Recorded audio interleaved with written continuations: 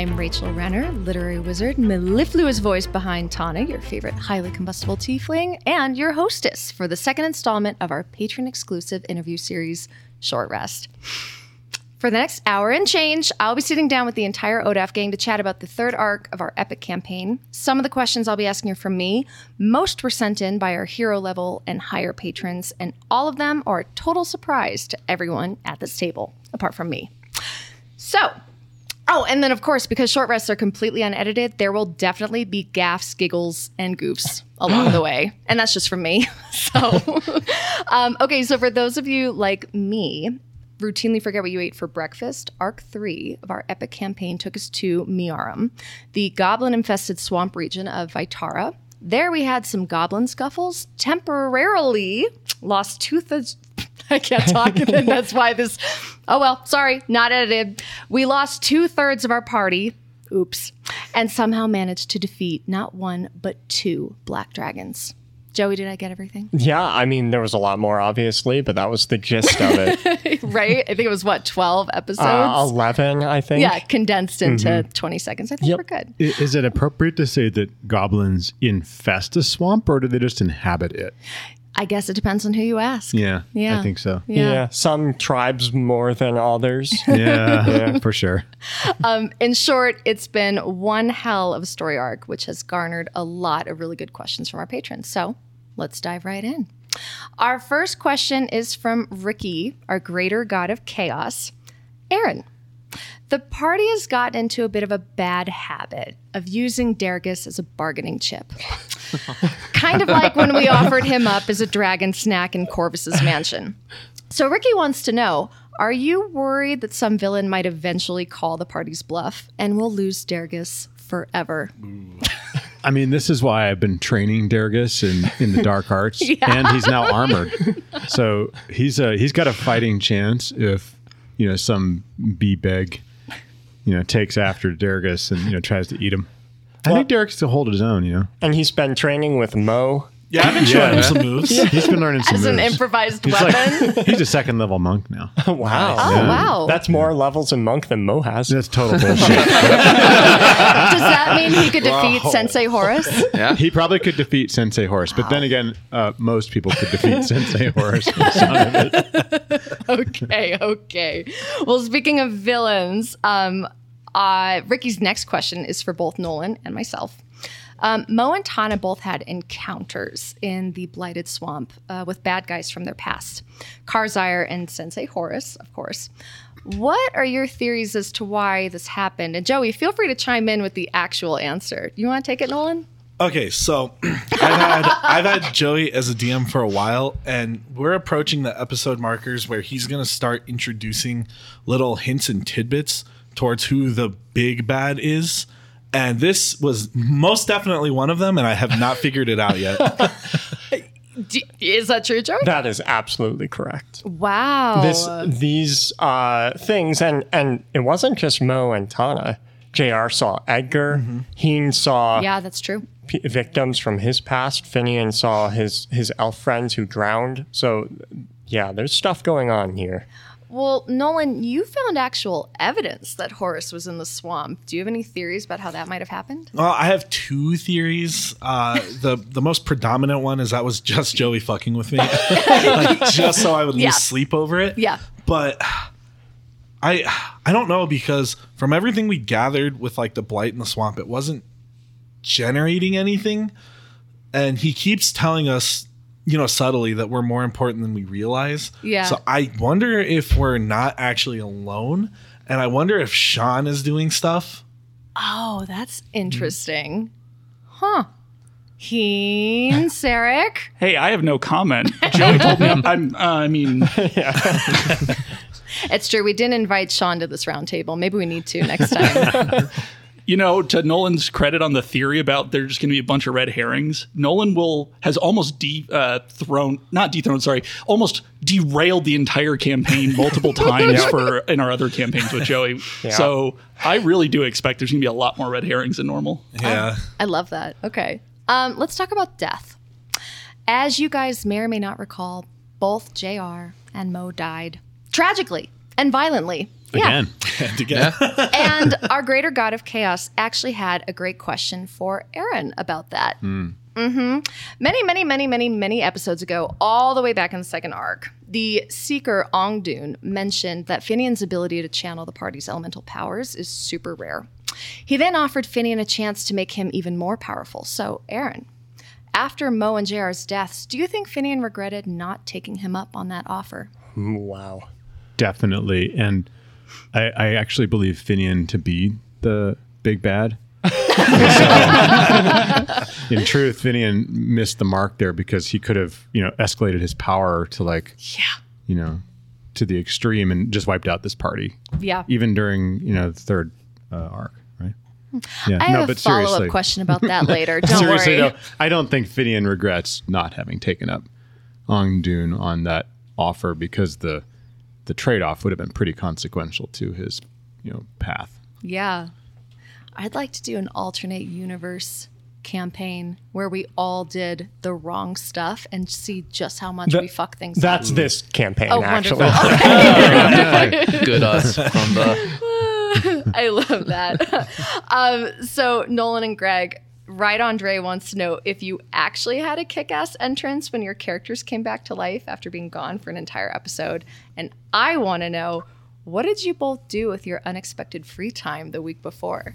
Well, we didn't have like a kick-ass entrance. That would have been cool, but it's kind of hard since there's like a staircase and everything. You guys would have heard us coming. But Thump, thump, thump, thump. Hey, who's that? Wait. and for the off time, that's a private question.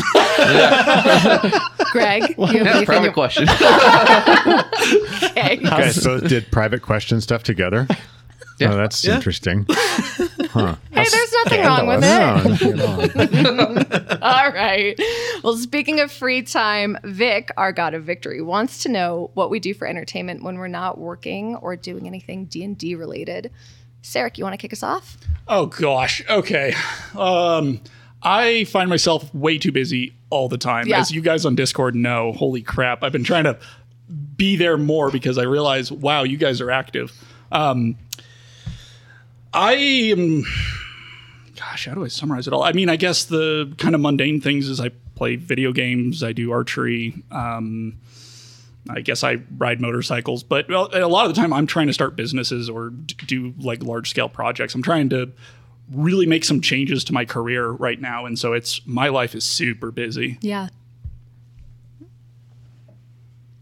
I'll go next. Yeah, this is Aaron. Yeah, I got a couple things going on. I have a sales outsourcing business that I'm a partner in, and that's been a really cool experience. Been doing that for the better part of 2 decades now. But what do you do that's actually fun? Yeah, right, exactly. Fun. I enjoy the out of doors. Like He walks skiing. through doors a lot. Oh, yeah. Outer Okay. doors, yes. Yeah. I like the outer doors. Is it the act of going out, or do you appreciate the door that acts as a portal?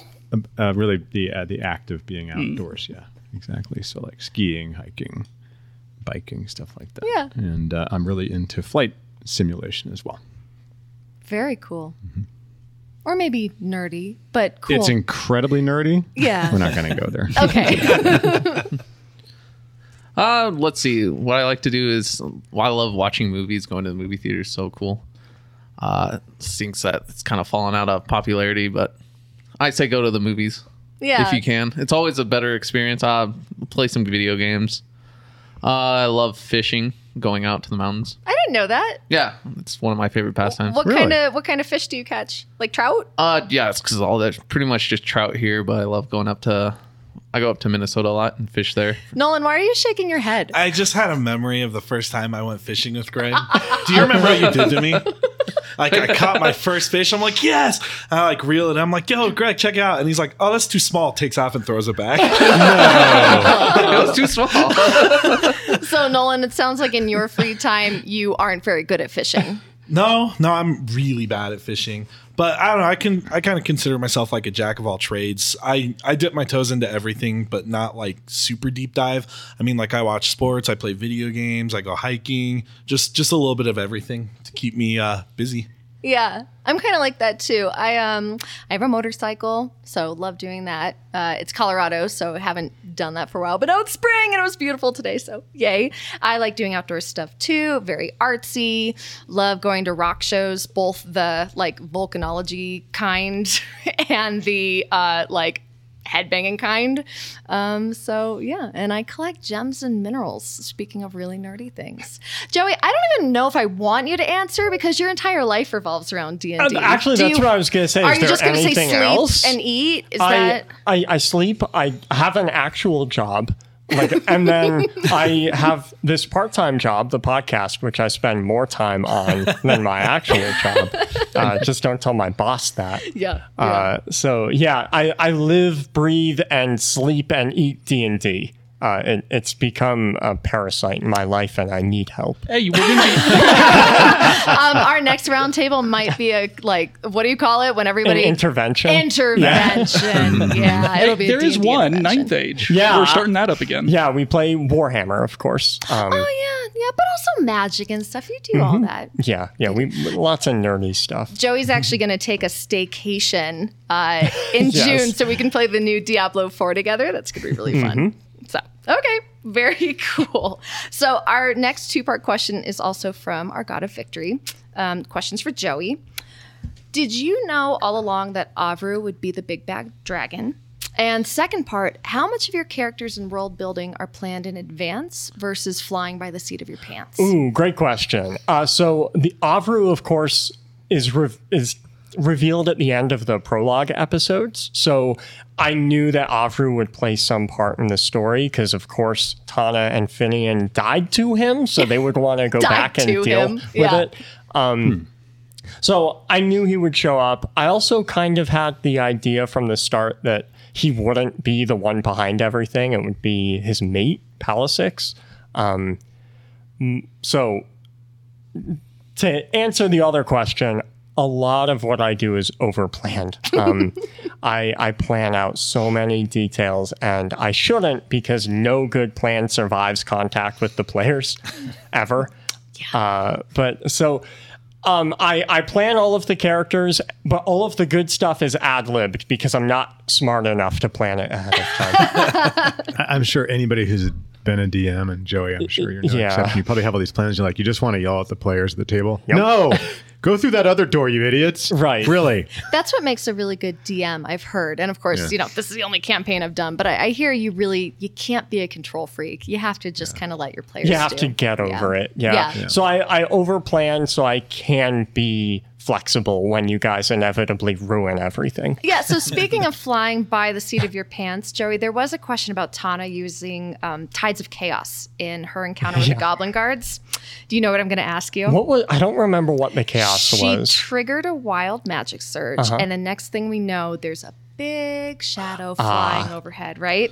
Now, our patrons want to know, was that triggered by the chaos table or a pants flying moment? And just as an aside, I personally like to try and figure out what is chaos induced versus a product of your own imagination. Like, the potted soil incident. So if I remember correctly, it was tangentially related to your chaos. Your chaos happened, and as I was reading the entry in the table, it gave me an idea for hints I wanted to start dropping about something else. And so I kind of combined the two things in the moment. Nice. And the fact that it is confusing and weird is good. That means I did it well. Yeah, that you're you really guys good at aren't really that. sure what's going on. You're really good at that. Okay. All right, I'm going to switch gears entirely with a question for Sarek from our Greater Goddess of Healing. Heen saw a lot of flashbacks in this arc, and one of those was a memory of his wife. So our Greater Goddess of Healing wants to know, what made Heen decide to marry an elf? And can you tell us a little bit more about that relationship? Oh, this is very similar to the first short rest where you guys were thinking too far ahead. As always, you can always I need say... to give you something, though, Yeah. because I can't just be like, no, next question. That's not fun. I would say Heen's perspective on life, both starting out and kind of like through the middle game, is very different than what we had when he was a Seeker and also while he was, or who he is now. where you haven't seen a whole ton of that. But as we see more and more of the memories, you'll definitely see he didn't start out.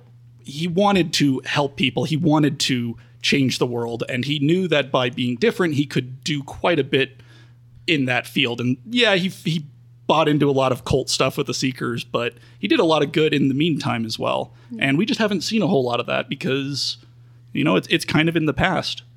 But why an elf?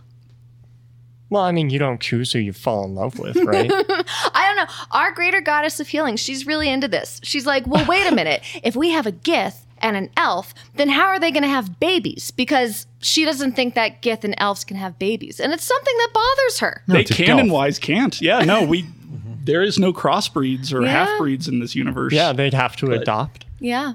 Yeah, or they'd make a Gelf. It's funny. I never really thought about whether they were planning to have a family or not. Yeah. It ended too tragically and too quickly for that type of thing to come up. Yeah. Well, on the subject of wifeys, Aaron, Yes, Rachel. what do you think about the fact that people are starting to ship Finian and Tana after Finian's uncharacteristically sentimental moment with her in the finale? I don't know. I think Finian and Tana, they have a history. Yeah. That predates this whole party. Mm-hmm. And so I thought that was just sort of like an appropriate moment for Finian to kind of acknowledge and recognize that they have that history. Does that mean that they have anything in common or would even want to share space? I don't know. We'll have to see. According to the fan art, yeah. Yeah. Oh, wow. I don't want to see that. Wait a minute.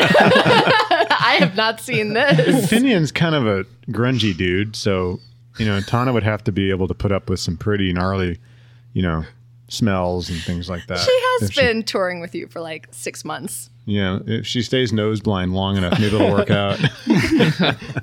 Oh my gosh. You've taken 2 baths? No, really just one. It's once every 10 years is the official bath. Obviously he goes in the water all the time, but that doesn't necessarily mean he's getting all the grunge off. Yeah. So He's just getting more grunge when he goes in the water, collecting algae and everything. Hey, Greg. Yeah. We get to see some really cool yet subtle reveals about JR.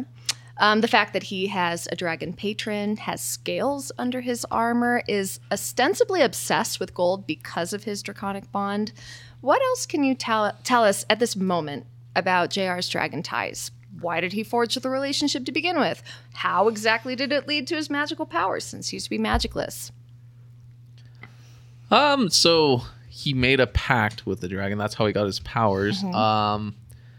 Interesting about his draconic blast. This is rules wise too. That's actually not magical. It's like actual lightning coming from his body. Oh, cool. So you can't counterspell it or something. So what else was it? It was more just What we're else can I interested say? in the dragon stuff. Yeah. I But think- if it's reveals that are for later, we understand too. I think why he made the pact was to get the magic, because as it's kind of been hinted, he's from a family of paladins, Yeah. and if you don't have magic, you can't really be that decent of a paladin. Yeah. So And have you seen Edgar? That guy's Yeah. awesome. Do you think maybe that was part of it, trying to compete with Edgar? probably, he Yeah. has 4 siblings. Wait, Yeah, 4 siblings. Oh, wow. yeah, 4 siblings. Are we going to meet any of the other 3? I think so. Oh, that's kind of Yeah, cool. yeah. Are they as handsome as Edgar? I have 2 sisters and 1 other brother. Are your sisters handsome? Do they also We all have sport facial hair, mustaches? remember? It is always the mark of a good storyteller. I'm sorry, the facial hair thing. When so-called minor and side characters take on lives of their own. Joey, Right Andre wrote in to say that one of the reasons your side characters are so endearing is because of the way they talk. How much of that is improvised on the spot versus practiced in advance? A lot of it is practiced. However, I assume the character in mind here is Deadbeat Dick. I'm sure. And that character was the accent was seat of my pants. It was because of something Greg said in character. Something like the you guys got to the boat and JR said something about, no, you're supposed to say howdy to the captain. And that's right. I was like, okay, I guess he has a southern accent, and it just created the character that got away from me. What about Gunk? Did you practice that one? Yeah, Gonk was a character I came up the morning of that episode. Do you know Gunk actually inspired a troll in my book? Did I ever tell you You that? did. I'm so happy. There's a troll that's like squatting in a castle and it's eating a bunch of termites, but not actual termites. They're pixies. Anyway, that's how he talks. He gets really mad at them for turning on the lights. And like the whole time I was writing, I imagined Gunk. Gunk is much more philosophical, though. Yeah. I really liked the idea of a really smart, dumb orc. You did that really well. Gonk IQ 110. 110. Yeah. Well, keeping to the NPC theme, several patrons asked about Tana's little brother, or rather the young tiefling boy that she took under her wing in Mount Orem. Who is he? What happened to him? Has she tried to make contact since? And the answer to all of these for the moment is, I don't know. Tana has a lot of repressed memories, the worst and most painful of which she buries the deepest. So, and when you die, I feel like those memories only become harder to access. So for now, at least the answer is maybe we'll find out in the 4th arc. What do you think, Joey? Why are you? It's worth noting that character, whoever he may be, is not a character that Rachel wrote into her backstory. Mm-hmm. So there are memories and things that Tana is repressing that Rachel herself does not know, and we will be seeing more of that. I did tell you that I wanted there to be like a young tiefling right, that Tana looked after, else. but yeah, we didn't talk about anything else. So I'm actually learning with the listeners. So yeah, I want to talk about ketchup. Okay. On pasta or? Well, yeah. On the subject of good noodles doing ketchup-y things, right? Aaron, with all the necromancy stuff that Finian has been doing in this arc, do you still consider him to be a good noodle? Or maybe the more apropos question is, does Finian still consider himself to be a good noodle? I'd say his alignment is shifting more toward neutral. Wow. Nolan's over there shaking his head in approval. Yeah, that was good. Yeah. Yeah, that's all you have to say. I think a lot comes down to intent, but good intentions, right? The pathway to. Anyway, so that's a really good question. I don't think it's one that's appropriate to answer yet. Okay. But let's just say that Finian's is a little bit more open-minded about the world. More open-minded about evil. Yeah, Greg, I mean, you think that Finian's the big bad this whole time, right? No, I just think he belonged to Malice.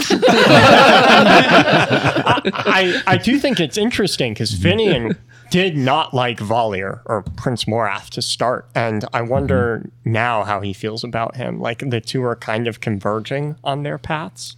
It's certainly possible, but I don't know that Finian has developed his sense of right and wrong in a way that would allow him to do some of the things that Valier does. Right. At least at this point. But, sometimes power can get to people. Sometimes. Joey, you made the comment about Finian, right? That it's almost endearing that he's doing all these like creepy, dark, necromantic things, but like doesn't even realize how creepy. Well, yeah, he's not trying to do harm. He's just like, look, guys, look what I can do. Yeah. I'm resurrecting a zombie goblin. I can graft my nose onto my face, guys. Look. It's better than the hole that was in my face. Sorry. Better than the hole that was in my face. Yeah. Probably. And keep in mind, for an elf, he's young. Yeah. So if you see it through the lens of he's like a kid who just learned that he can reanimate corpses, it's innocent enough. And I would say that, Finian's acquiring power at a rate that's far greater than probably most of his brethren. Yeah. That, and so he's going to have to grapple with that at some point pretty soon, because he's going to get a little too big for his britches otherwise. And that's where there's some danger with this character. Danger, Will Robinson. Yeah, I think we're all looking forward to / dreading that. On the note of power scaling, I'm really curious for Joey. So, in D&D, it's kind of just assumed that the party will grow in power, of course, and level up and things like that. Is it, from your perspective, do you view this as this is a game, thus we gain in power, or is this kind of like a potentially rite of ascension or, fate pushing us? There is a story reason that you guys are gaining power as fast as you are. Oh, cool. Okay. From Heen's perspective, it makes sense because Heen used to be way higher level, but I was thinking about that for the rest of the group because, Finian has never had this type of power, and neither has Tana nor JR, so cool. That's good to know. Yes, there is stuff happening. It's because we're awesome. Yep, That's all it is. Hey, We're just that good. Sarek, I got one word for you. Sean. Oh, okay. I thought you were going to say bird. There are a lot of words I could have chose from, right? About the bird. Yeah. No, the bird is not the word. It is greater than or equal to the word. Sean. Okay, what about Sean? Oh, what about Sean? What do you feel like telling us about Sean at this point? Anything more? Well, is it going to be too spoilery if I tell him why and how he came about? You do you. Alrighty. Yeah, you do you. Sean was another one of those like soul render things where he was completely unintended. There was no hint that we were going to do this in the first place. Joey rolled on a table. That was also the same episode. If you remember, that soul render did show up. So a couple big. Yeah, I think it was just after because that, it was the Gith messenger broke his brain and you rolled on the table for mental damage. So I believe it was you touching Elguth's finger in the trial that broke Heen's brain. Oh, yeah. You're right. Yeah. So that close. episode Wait, was wait. crazy. So But I thought Sean emerged before he touched the finger. It was after. in was after. Heen's memory, Sean showed up as they entered the cavern. So Heen was actually rolling on the chaos table when he touched I love that Elguth's chaos finger. table. That's not more disturbing now that I found that out. That's crazy. But that said, Sean is here, and he is here to stay, presumably. He is doing things in the background, and there have been a couple times he's, even manifested and actually done some action. So, like, if you remember back to when we were doing the break into the manor to go fight Sensei Horus, Sean actually kind of manifested slightly, and projection scions have the ability to do some of those minor things, but if we think about it as Sean taking over some of Heen's power and mind, this is kind of getting fun because it gets into that whole, if you don't have control over your own self, how can you possibly use mental magics? Oh boy. Okay. Yeah. We have a few of us who might be unraveling a little bit there. Or possibly raveling, depending on how you look at the character right? trajectory. Yeah. Greg. Yeah. So we met your draconic patron, right? Mm-hmm. What's his name? Do you know his name? Joey said it's Strimir. Yep. But we don't. Oh, okay. Strider. All right. Yep. Strimir. Do all of the dragons, I guess this is for you and Joey, do all the dragons know each other? Are there like dragon get-togethers? Like, does he know Atur, for example? Do they hang out? Or maybe they're bitter rivals because one made the football team and the other didn't? Like, where are we at for the dragons of this world? No, because I remember I asked my patron and he said he didn't know who was in the swamp. Oh, interesting. So if they knew all the dragons, I assume he would know. But that's more of a question for you. I assume they don't. Yeah, generally dragons don't like other dragons. They're pretty territorial. They're very, very territorial over their lands, over the people they protect or control, over their gold. That makes a lot of sense. You would think an ancient dragon would probably eventually get wind of other ancient dragons. Yeah, but he might be vaguely aware of some other ones, but there aren't a lot left. There are only a handful of ancient dragons in the world. Like they probably just claim their part of the world and then stay out of the other. Yeah. That's what I'm guessing. Yeah. So just to be clear, Palisix, ancient dragon? Yes, she was an ancient black We helped dragon. end an ancient dragon? Yes. Wow. Jeez. We're kick-ass. Or horrible monsters, depending on how you look at it. Oh, yeah. Beware That's true. other If they're ancient dragons. endangered species, There's right? another one there that'll get old. You didn't try and necromance her body. You're fine. Oh, well. Oh, yeah, shoot. I should have. Well, speaking of dragons, our greater goddess of healing wants to know, Joey, what's next for Atur now that he's been released? Will he be a good dragon or will chaos reign? He's complicated. Yeah. He's not good, but he's not as evil as his mother, so Give him time, right? Give him He's not time. ancient yet. We'll see. We'll see. Hopefully his encounter with the 5 of you helped him grow as a dragon into a better person. Yeah. I liked him personally, for what it's worth. I like morally gray characters. All right, I have one last arc-specific question, and that's for Joey. How did you envision part 3 going versus how it actually played out? Oh, wow. And were there any big detours or detractions that stick out in your mind? Yeah, I mean, it started pretty much as I planned. It was fairly straightforward, right? You go to the swamps, you meet goblins, you fight a dragon. It's not like there was a lot you guys could have done to deviate from that. And then JR and Mo died. And everything spiraled in a way I did not anticipate. The whole dragon spiral, wow, no pun intended. I was really hoping it was a pun. The whole dragon spiral thing was added last minute. It was an idea I had. A lot of the last half was not planned. Oh, wow. Not how I had planned it, at least. I personally really enjoyed the last half. I Yeah. thought Did that we was a end lot of up fun. where we were supposed to in the end, or? Well, I mean, I had hoped that you would save the swamp in whatever way that would look like. So yeah, we did. Yeah. Ultimately. Yay, us. So it's written. So it is written. Okay. Well, now comes the part in the show where I shift away from the arc-specific questions and share some general questions from our listeners, many of which are for the whole group. So for those questions, we'll answer roundtable style with me calling on each of you individually, unless you're just dying to answer, in which case, please go ahead. To get that. Yeah, Aaron. Uh-huh. Oh, we haven't started yet? I have to ask the question first. Sorry. To kick us off, Ali, our goddess of hope, has 3 very interesting questions, but I'll just start with the first one. Which one party member would you most want to be trapped on a deserted island with? Nolan, would you like to start? Okay, that's tough. And I feel like you can answer it either as yourself or Mo. Feel free to answer that however you want.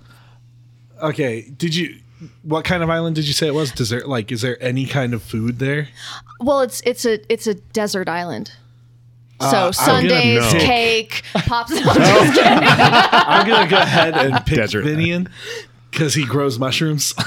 So I'm not gonna starve. And I can make food. Yeah. I can create food and water. We both know we're eating. I was mushrooms. also going to pick Finian because he makes food and water. Yeah. But what I'm the if they're most useful psychedelic engine. and or toxic? Hey, it's gonna be a good time either way. He could also turn into like an animal and then just swim with him off the Oh island. my god, I thought you were gonna say he could turn an animal that you could like kill for food. No, I that's swear he to has Durgus. Well, hold on. Right. And then you reincarnate Durgus. I don't even want to say this, but Dergus would be a party member. So technically, it's either Finian or Dergus. And please don't say that. Please don't. For Ali's sake, don't say Dergus. All right, Finian, who would you then stay with? Or Aaron? Probably just myself. You don't like any of us enough to invite us. Oh, I guess it would be Dergus. You would choose Dergus. I would choose Dergus, of course. And I'm like Thomas. I'm a really useful engine. And so, like, I'm sure everybody would want to be trapped in a desert island with a guy that can make food and water and turn into a dolphin or whatever. So that seems pretty straightforward. But, like, frankly, Finian doesn't need anybody else. Yeah. Yeah. Wow. Okay. All right. That's kind of the druid way. I mean, It makes sense. they get into, convocations and they get together and talk about stuff. But the rest of the time, I kind of think of them as just being kind of on their own Yeah. out in the wild. I guess if he had to choose, probably be Heen, because he and Heen could have some really interesting philosophical discussions. Oh my god, I You don't would want never to be on stop that island. talking. Yeah, I mean, it would just be like endless ad nauseum conversations about the meaning of power. At least you'd and, never be bored because you'd be able to make the food, he'd make the shelter, and Yeah. the two of us would Yeah. just go for it. Exactly. What about you, Sarek? So I assume everyone here has seen Castaway, right? Yeah.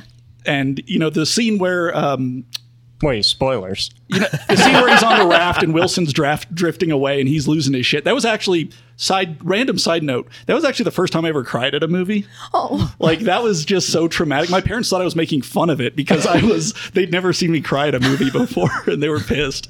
But so thinking about that and just like the loneliness that's going to come up and just the sheer insanity that's going to happen to your brain, I'm going to choose Sean. Because Yeah. if I just break my brain from the get-go and I Yeah. have somebody there that can just stop it from happening, I'm going to remain some level of sane. Okay. Took a dark turn.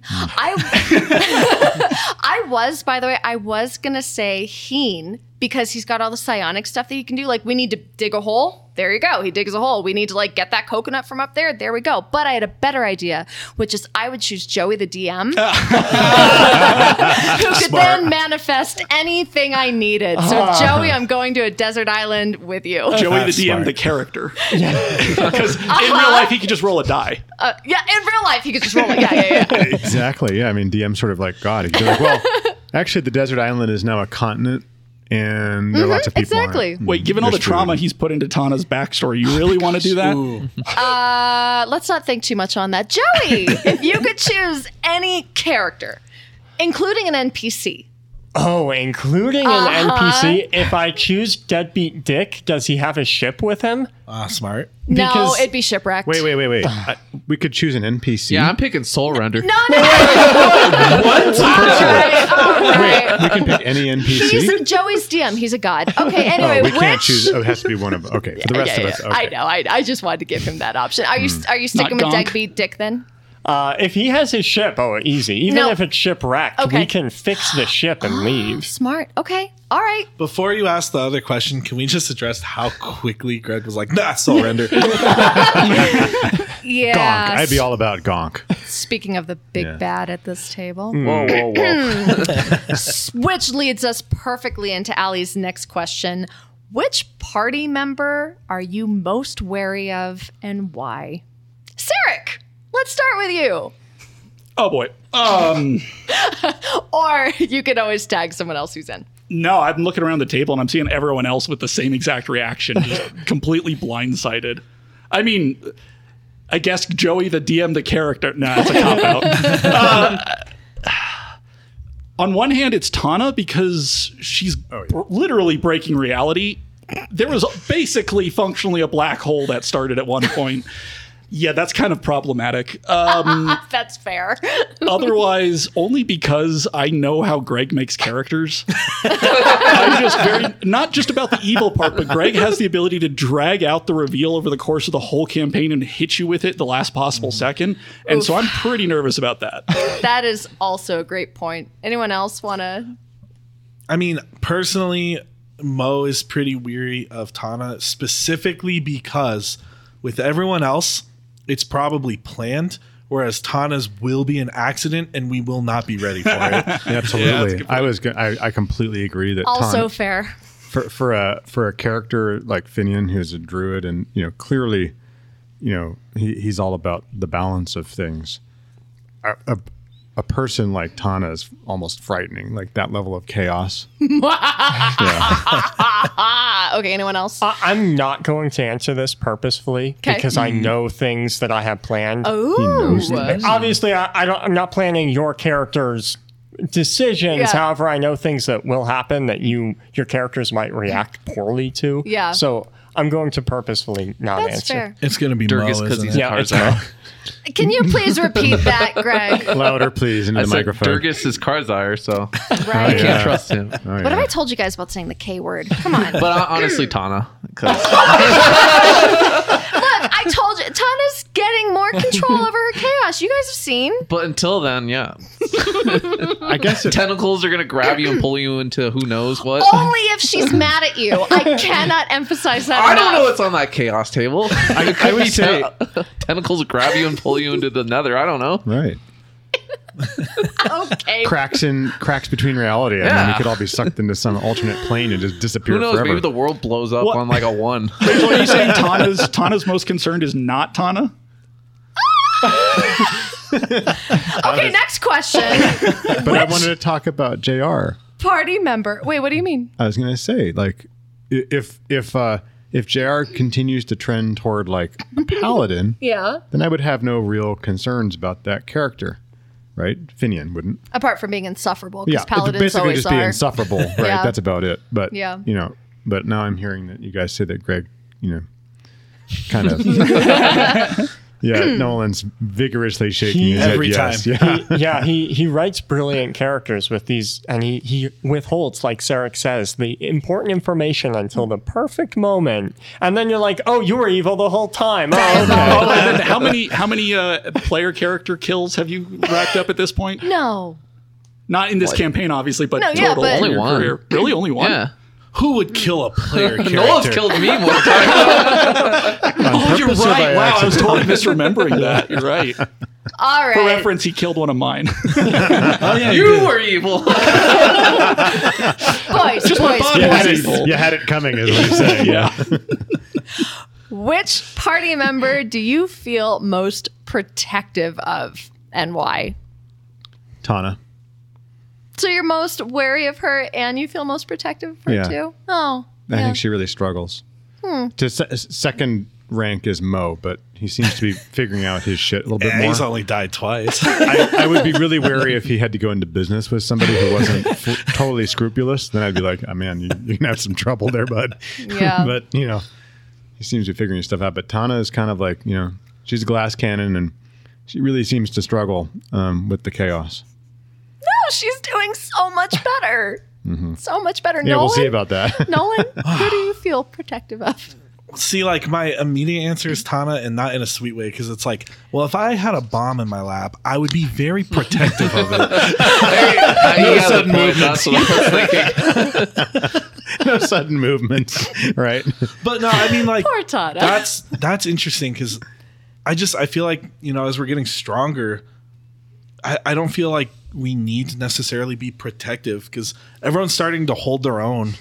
Yeah, you know? I feel the same way too. I thought that was actually kind of a hard question to answer. Yeah. Because I thought Nolan was going to say Dergus, but then I was like, no, a couple episodes he used him as a weapon. So Yeah, now Even Dergus is wearing Dergus. shielding. I mean, basically like a It tank. was his idea. I'm going to cast the dark shadow over all this because I am a firm believer that actions without consequence make for bad storytelling, and I am convinced at least one of us is going to and probably should die at some point permanently. That said, something characters, you I've mean, realized. right? Yeah, our characters. Glad you clarified. Yeah. Something I've realized that I haven't really brought up a lot is the change in consequence and morality. We haven't thought about that because here we've literally come back from the dead. There is a physical, literal place you go when you die. And yet we kind of assume as players and, as the community that we have the same values about death and killing and things like that. When we know for a fact in this world, the game world, we come back. So it's kind of interesting that we kind of ported that in, and I'm realizing maybe I shouldn't feel so bad about killing all those people as Heen. no, you should stop. Okay. I think this is a good segue. And by good segue, I mean that was really dark. And let's move on to our next question from Holly Max 79. What is your favorite moment in the campaign so far, either for your character or for someone else's? I mean, I can start. Yeah. My absolute favorite was when Mo and JR fused, because it's a Dragon Ball Z reference. So it's really cool. It was a pretty That's- cool moment. Easily the best moment. It was a cool moment for me because I could just sit back and watch. I had Right. no idea what was happening. Yeah. What about you guys? What do you think? I gotta think on that. I know. I kind of have to think on that too. There were some really cool moments. I think for me, I really like some of the I know. I was going to say it's the down moments that sometimes stick out in my mind more than like the action moments. And when Heen and Tana, and I think JR was there too, went fishing. I loved yeah. that That was really moment. funny. Like, it wasn't like the story highlight of the campaign, right? We've done some badass stuff and done, like, Tana, you guys are right. She literally ripped a hole in reality. That was fun. But that moment really sticks out a lot for me. As improv, that was very fun. That was 'cause it so having fun. to come up with all these little details about backstory that you don't normally think about because they're not gonna ever be important to a plot. Yeah. But- Right Andre was asking about that. He was saying, how much of our characters, like their backstory, did we plan in advance versus how much by the seat of our pants? And for me, I would say it's maybe 60-40 planned, right? With 40 just coming up as we go. I didn't know Tana was a vegetarian. I'm not a vegetarian, right? But we were having these talks and suddenly I was like, no, I don't think she would want to do that. I don't think she would want to eat meat after some of the weird stuff on Orem. What about you guys? What percentage would you say is planned versus... I'd also go 60-40. That sounds about right. Yeah. I don't like to write everything out at the beginning. Can you think off the top of your head of something that you didn't plan out but was just spur of the moment? There's the big one of Soul Render. Right. Yeah, That Soul was Render. not planned. God. I know there's a lot, but I just can't think of it right now. In 4 questions from now, when we've completely changed the subject and you remember it, just cut me off mid-sentence. I think we just did 2 questions in one. Yeah. Because Yeah. they're asking We did two about in the... That's okay. I just wanted to answer both. Yeah, please, go for it. But I'll wait for Greg to finish. One of his not the boat memory. I came up with that. But the one where he threw whatever, like it was the scale and the sword down the well. I came up with that on the spot. Oh, wow. Him being trapped in the sword for, what would I say, 30 years? I came up with that on the spot. That's disturbing. Like that, I still think about that sometimes. That's like some Black Mirror shit. Have you guys seen that show? Like that bothers me to think that he was in there for that long. Yeah. Yeah. Yeah, Yeah, I mean, there's probably more. I just can't think of it at the moment. for sure. Go ahead, Aaron. As far as memorable moments, I think the one that still stands out in my mind as being particularly amusing and also sort of forced the party in a good way to start working together to solve problems that we created ourselves was in White Claw, right? Was that Yep. where Tana unleashed Yeah. the finger? Yep. The finger And basically we trashed the entire town with that horrible with the monster, giant tiefling. The giant tiefling. Yeah, Yep. And we all had to, pitch in to try to take the thing down by grabbing each other's snakes by grabbing each other's snakes. Yeah. There's a lot of snake grabbing and pulling and tugging. and tugging. Yeah. But anyway, that was pretty cool. I liked that moment. I thought that was sort of like, this is who we are as a party. We're a bunch of fuckwits. We solved the problems we caused, at least for the most part. So I'm going to go with probably the death of Zai. Like, she was a character who was introduced in one episode and died basically the next. So pretty minor in the scheme of things. But up until that point, there wasn't much group synergy. There wasn't a lot of crazy, not even crazy. There wasn't a lot of group discussion. Yeah. But when it was a little hard to get into that mode, but once Rachel and I and Joey were able to get in that and actually do that scene, I kind of went, okay, this is going to work. Yeah. It was definitely nervous up to that point. So. Yeah, I feel like, for any show, right? TV, radio, it takes a few episodes for the story to come together, but for the characters and actors to come together too. And I feel like that was definitely a defining moment for our table, like as a team, to kind of say, oh, this is a vibe. Like we're starting to, like you said, get that synergy. Yeah. And on the note of planned versus unplanned, normally I want to say 50-50. I usually write the story and then I just kind of fill in the details. For Heen, though, it's actually probably closer to like 85-15, 90-10, because I had a very specific view I wanted to take with Heen, and I knew that going this darker backstory route could pan out really poorly if I didn't do it very specifically and very methodically. Yeah. So I wrote a lot of details for him, and I thought a lot about Gith being more of a collectivist culture and how does that influence his perspectives on life, the way he speaks, things like that. And so he ended up very planned. We're past the point of where I expected him to get at this point. One, because the story happened a lot faster than I was prepared for, but also because I knew that I just had to get the foundation laid out. So the foundation was probably about 90-10. Yeah, that makes sense for his character for sure.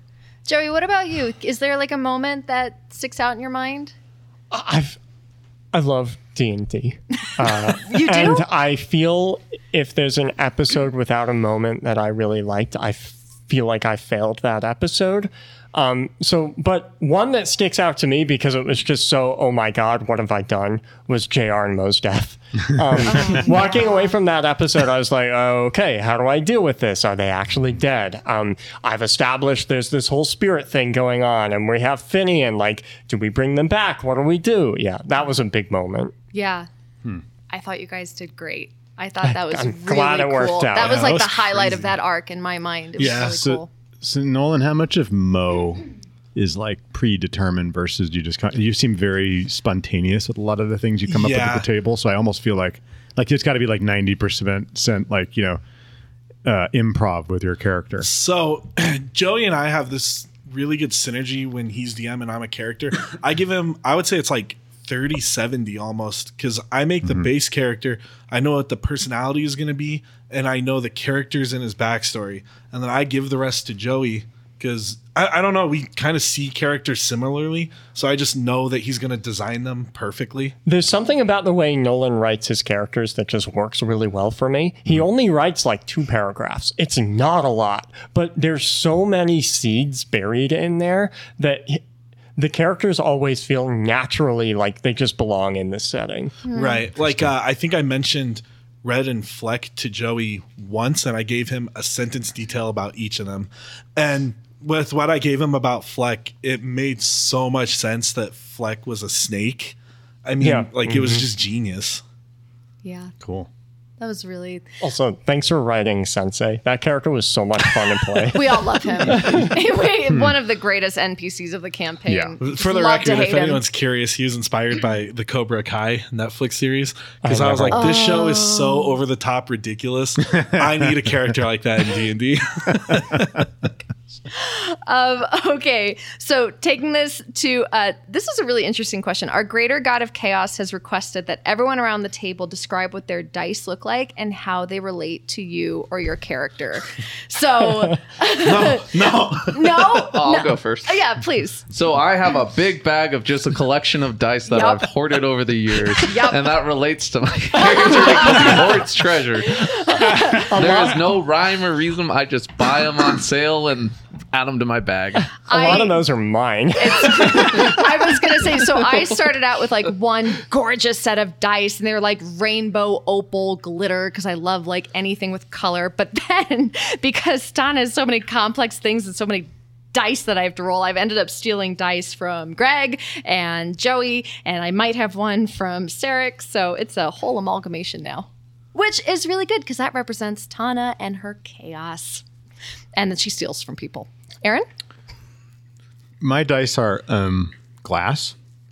They're pretty quite high quality, and they're a deep green, deeper than emerald. I'd call it dioptase green. You have to go look it up if you want to know what that color is. It's a kind of mineral. And obviously, as a druid, green seems to be an appropriate color. But they have gold embossing on them, so I'm not sure what that means other than I'm just fancy. You're so fancy. I'm so fancy. So for my dice, I have 3 different sets of dice. 2 of them are metal. Well, they're all metal. I love the metal for the feel and the hit when it lands. 2 of them I played with before, and I got them for the first time I played a Scion, actually. And I kind of like just that continuation effect. So I have blue ones and I have orange ones. The blue ones turn into purple with heat. So as you hold them or throw them, they turn purple, and the orange ones turn yellow. That was to represent that character's like changes as she went through different things. And I like that continuation. I've actually brought that into like my other video games where most characters now have purple eyes. Heen is an exception in this case, but like every campaign or whatever, I now have purple eyes for whatever character. Wait, what color are Heen's eyes? Blue. I assume that. Oh yeah, I guess I just assumed they were purple. There's a reason for that, but that's a different story. Sure. And then the other set I had was just kind of a novel set. I kind of like some of the more weird novel dice. They're all spheres. They're all black and red. They're all black metal with little red number spheres on them, and they have little nubs to stop them from rolling. But Joey has looked over to see if I was cheating, I guess, at some points, and he looks at the die and goes, I don't know what that is. Well, I mean, he's sitting right next to me, so I'll just, out of curiosity, look at his dice. Yeah, and you've got I a cool have setup no over there. idea. Oh, he's making sure I'm not cheating. It's fine. Yeah. I'm actually super excited because we are teaming up with SD Way Gaming, and if you guys haven't checked out their dice, they're amazing. They actually reached out to us, Jason, the owner, and he is designing each one of us a custom set of dice based on our characters and colors. So we basically sent him like a really short description of like what we as players like and what our characters like, the colors that represent them. And he's sending us dice. And so I'm so excited to get those. Oh, We'll cool. share pictures Yeah, when they super. come Very in. nice. Well, yeah, I'll mention that in the episode when we finally have those. I'm really excited. Yeah. It was funny because when he asked, what colors we like, I was like, for Joey, blue, and blue. So hopefully he'll send you blue dice. I hope so. One would hope. Okay. Oh, I remember. Good timing too. Joey, Zach, our god of comedy, wants me to ask you whether future campaigns will take place in the same world or a different one. Also, he wants to make sure that if there is a new world, he and the other deity patrons will still get to lord over it. Okay, so we don't have plans currently for what campaign 2 will look like, so I can't. Anything I say here is hearsay. Don't take any of it as promises. Raw conjecture. However, speculation. All right, I'm writing all of this down. In blood. My hope is that the setting for the next campaign, the deities of that campaign will be our actual deities. That they will be the pantheon in that setting. Oh, neat. Oh, neat. So how will God of Pizza look? Will he look like Pizza the Hut from Spaceballs? That's up to how Pete, our god of pizza, however he wants him to look. Probably, It's just a giant spinning disc in the sky with grease, kind of dripping off of it. If you're listening to this, we want to know. So, Zach, yes, you will still be able to lord over the setting, but even more so is my hope. Awesome. I love that. Okay, so as many of our listeners know, prior to this campaign, I had never played D&D before, ever. Never sat in on a session, had no idea what I was getting into. And Right Andre wanted to know whether I ever feel any disadvantage because of this, which I didn't even realize until he asked that question. Yes, there are definitely moments where things that make perfect sense to you guys just go right over my head. Like Greg once mentioned that he immediately knew Soul Render was evil because most sentient weapons in D&D apparently are. And I had no idea, right? So I didn't even know that sentient weapons were a recurring thing. So it definitely makes me wonder what other common tropes or themes occur in D&D that just fly right over my head. There was one recently, actually, if I can interject. Please, because I was going to ask you guys if you could think of any. Where JR flew above the ASMR and smited her. And we were all very excited that he used smite. Yeah. But I don't know that I don't think you knew what that was. Yeah, No, and I remember when we saw the D&D movie last night and you guys were like, "Oh man, the paladin, he didn't use smite." Why? What? Okay, why? It's like the thing that paladins are known for. They infuse magic in their weapon, and it's a massive explosion of power. And it's like Holy tiefling and energy. fire. Yeah. It's like Tana and fire fireball, level. right? So JR, a warlock, not a paladin, using smite was really cool. Oh, seeing that one right over my head. I think we need to make it a thing where if you guys are all excited and I just have a glazed over expression, or like Nolan, you and I both pride ourselves on being really good at knowing where stories are going to go, but sometimes I don't know, right? Because they go, you need to be like, "Hey, Rachel, this is important and this is why." I just don't want to do it anymore because I ruin stuff. I feel bad. Well, you guys need to let me know the tropes that are going right over my head because I just don't. I was going to pick up Soul Render. We already give Greg enough. Yeah, we already give Greg enough to do. It's a sword. I want it. I was going to pick it up, and then I think you interject, and you were like, "I'll take it." So I mean, could you guys imagine? Could you guys imagine Tana and Soul Render? Like we'd all be dead. Yeah. Long dead. Yeah. Or you'd just be trapped in the sword. True. Yeah. Yeah. Rachel, is there any of those moments you thought this has got to be a trope, and then the rest of us look like what? No. I'm sure there were so many. I am just confused all the time. like I just have a smile on my face, but it's just to mask my ever-present confusion. That's how I feel a story, though. For some reason, I can't ever see the direction the story is going to go. Any other time, I'll read a book, I'll watch a movie, I'll be able to call it exactly. But D&D is that moment what's going on? Part of that is the mark of a good DM who throws a lot of red herrings out there. Mm-hmm. Yeah. So well, and it's not even it's not even just like obfuscation through just too much stuff. It's just I'm dumb. Joey puts a lot out, sure, but it all makes sense and it all leads somewhere. So if you keep throwing those red herrings out, Finian's going to get a little irritated because he also likes blue herring. Okay. All right. Especially as a dolphin. As awesome as this has been, you guys, we're nearing the end. So I have only one more question. Before we say adieu and record our newest episode, Allie, our Goddess of Hope, would love to know how this wonderful podcast came to be. Joey, I thought maybe you would want to... I have a story. Okay. Oh, excellent. It was my birthday, so I had taken the week off from work because I really needed to relax. And so Nolan and Greg are like, hey, we should start a D&D podcast. And I told them to fuck off.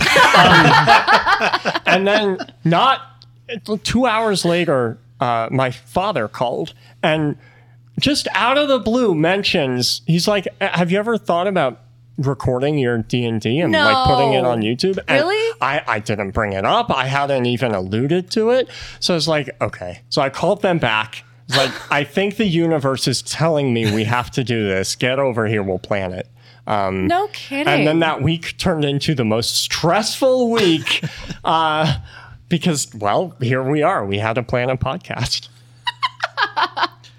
You took a birthday week off? I was exhausted. Yeah, work was really stressful for a few months. Dude, I gotta start doing that. That's genius. Joey's really good at staycations. Like, and you typically plan them around like either books or video games or your birthday. Yeah, we could all take a lesson. It worked out because here we are recording for our podcast. God, I never take time off. You should. You should. It's healthy. I know, but it's just like, I don't want to use my PTO. Okay, boomer. No. It's not even a boomer. This is his dragon, like, I gotta pour those out. Accumulated PTO. past the horde. You know they don't roll over, right, Greg? Mine do. Are you sure? All right, everyone, that's all I've got. Every night, Greg goes to sleep on a big pile of PTO. Thank you so much to all of our patrons who submitted your questions. They were a blast. If I missed one, or if you thought of something else while listening, tag us in Discord. We'll answer whatever questions you'd like. Until the next short rest, take care, everyone. Thanks, everybody. See you, nerds. Bye. Oh, and some more things I thought about while I just came up with that We're was done. totally improved.